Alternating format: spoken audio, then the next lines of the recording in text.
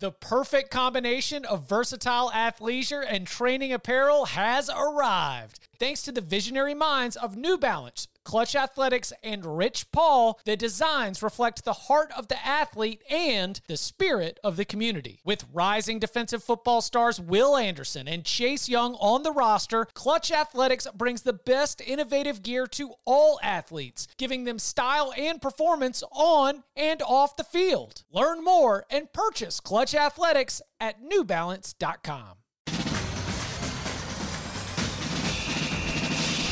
Battle is in sharp focus. Burdell right up the middle, breaks free.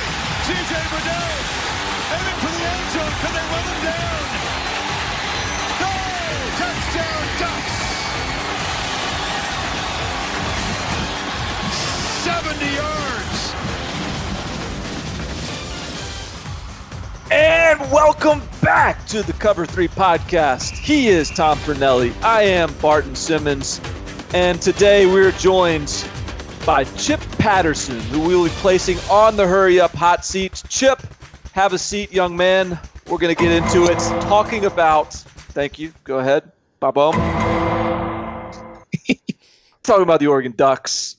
Oregon Ducks, breakthrough year last year, started to move towards the top of the pecking order in college football once again.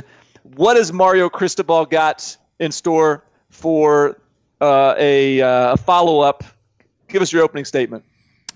I think that this team has the potential to be breaking in a lot of young talent that is showing up ready to go. I think, you got 8 early enrollees from the 2020 class, ranked number 12 in the country, including, and I'm sure we'll talk more about Penei Sewell, the face of the Pac-12, but Noah Sewell, 5-star linebacker coming in. You've got 9 starters back on defense. Kayvon Thibodeau coming off an electric freshman season, leading the team in sacks and tackles for loss. I see a team that should very definitely be still at the top of the Pac-12 championship picture, but its college football playoff hopes are entirely going to hinge on what Joe Moorhead and quarterback to be named, whether that's Anthony Brown, transfer from Boston College, whether that's Tyler Shuck, whether that's Butterfield coming in and trying to make an instant impact. The fact that they've got Ohio State and Washington, 2 teams that I think are going to field top 10 defenses this coming fall.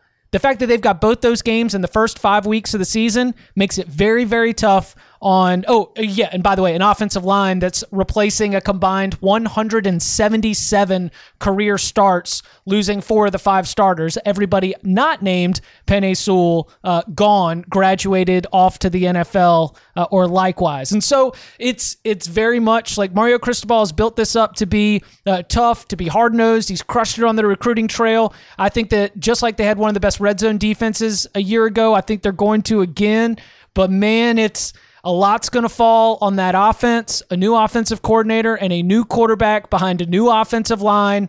If they can put it all together, this team could be in the college football playoffs. But with Ohio State in week 2 and Washington in week 5, they need to figure out ways to score some points right off the bat.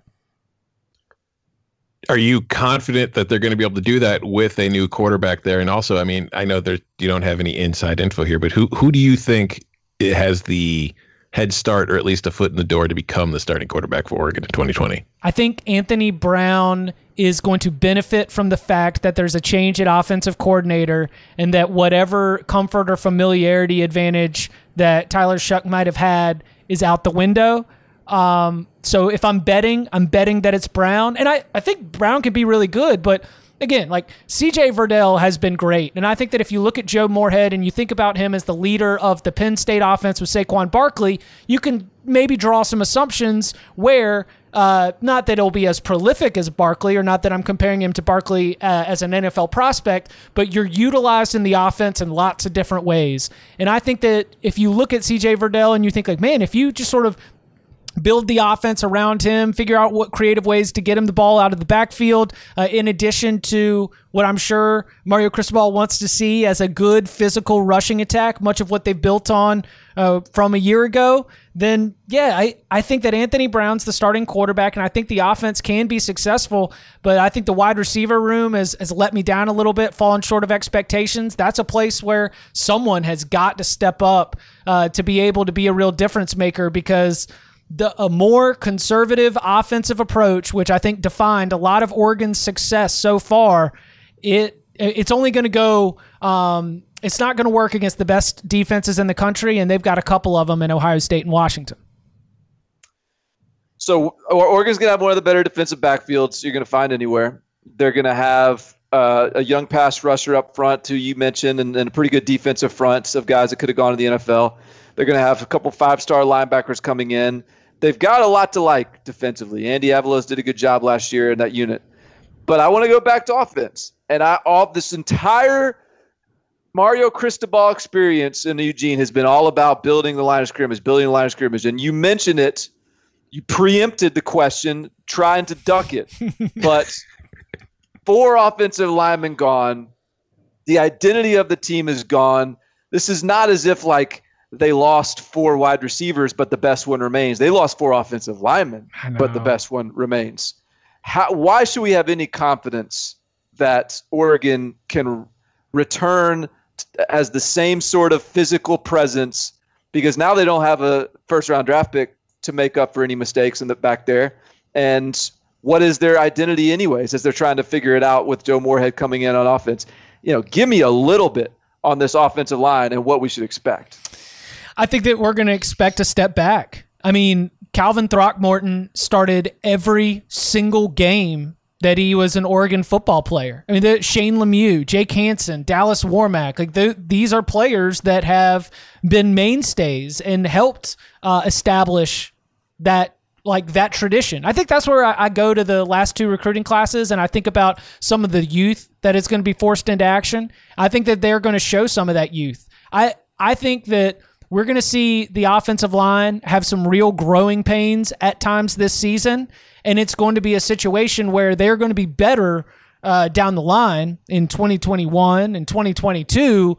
But this hot seat's not about 2021 or 2022.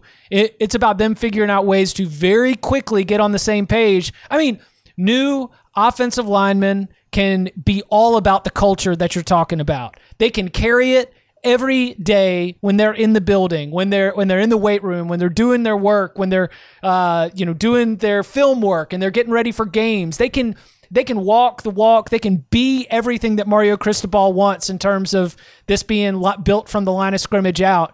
But I mean, they're just going to have a little bit of an experience disadvantage out there, and not having the reps of spring practice, not having a full off-season workout, and having to do it all with Joe Moorhead.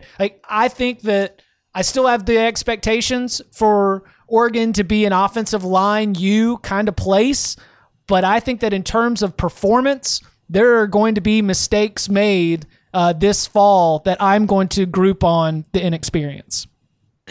Barton mentioned the work that Cristobal has done in the trenches, and you just discussed the offensive line. And I do think that while there's a lot of inexperience there with Cristobal's background of who he was as a player and who he's been as a coach, I do think it's fair to have some optimism that the offensive line, even if it's inexperienced, will probably be a pretty good unit for Oregon. But let's go to the other side of those trenches.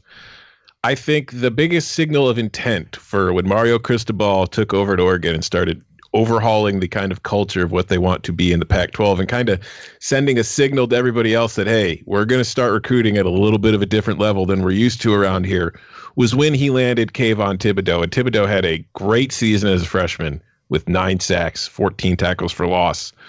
Where do you put him in your mind as far as like an edge rusher defensive end nationally, not just in the Pac-12? What do you think Thibodeaux can be for the Ducks? Top 5 defender, any position in all of college football. I think that we are going to be talking about Kayvon Thibodeaux in the same conversations as Micah Parsons and Derek Stingley. I think that we're going to be looking at him. If I was to set an over-under on the number of sacks that he's going to have this season, I mean, I'd say he's going to go from 9 sacks probably to like 12 and a half. I think he'll be one of the best pass rushers in the entire country. And look, the rest of that line, also a lot of freshmen and sophomores that were getting burned last year, they're all really, really good. Like, it's going to be a situation where Kayvon Thibodeaux is individually one of the best defenders in all of college football, but I think that whole defensive front, I mean, Justin Flo is a monster. He's coming in there, and I imagine that he, like Kayvon Thibodeaux, like Justin Flo was what, number 6 player in the country, Barton? Thereabouts. Like, yeah, I think that we see instant impact from him. That whole defensive front is going to make Thibodeaux's life even easier because you're not going to be able to just double team him every time. So yeah, I think he's a top 5. He has the potential to be a top 5 defender, any position in the entire country. And I have very high expectations for him. And again, remember, he'll only be a true sophomore, so that'll give him another year in college football before the NFL gets its hands on him. All right, last question for you from me, Mr. Patterson.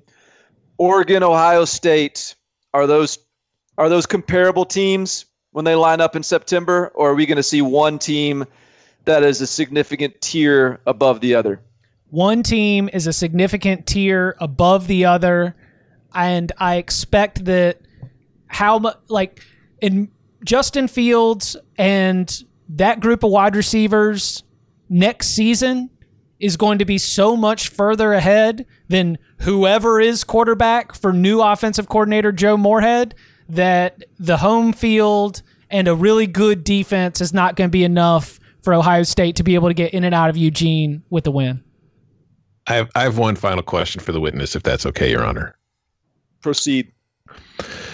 I look at Oregon in 2020 and I see somewhat of a volatile asset. So I want to know, in your opinion, what is the best case scenario for Oregon in 2020, and what do you think the worst case scenario would be? That could be record-wise or just anything you feel like discussing. I am very glad you mentioned that because it's actually in my story, which you can find on CBSSports.com. My best case is 11-1, and my worst case is 7-5.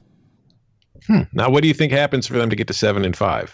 Lose to Washington, Cal, USC, Ohio State, and one they shouldn't lose.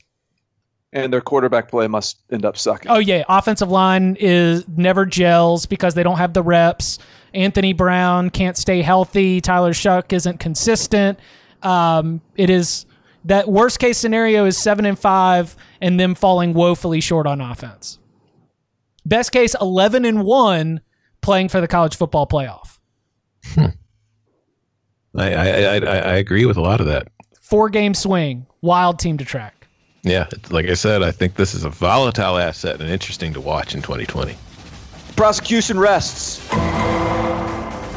He is Chip Patterson. You can find him at Chip_Patterson. He is Tom Fornelli. You can find him at Tom Fornelli. I am Bart Simmons. This has been the Cover 3 podcast, The Hot Seat. Hurry up, hot seats. See you next time. Yes, sir. Yes, sir.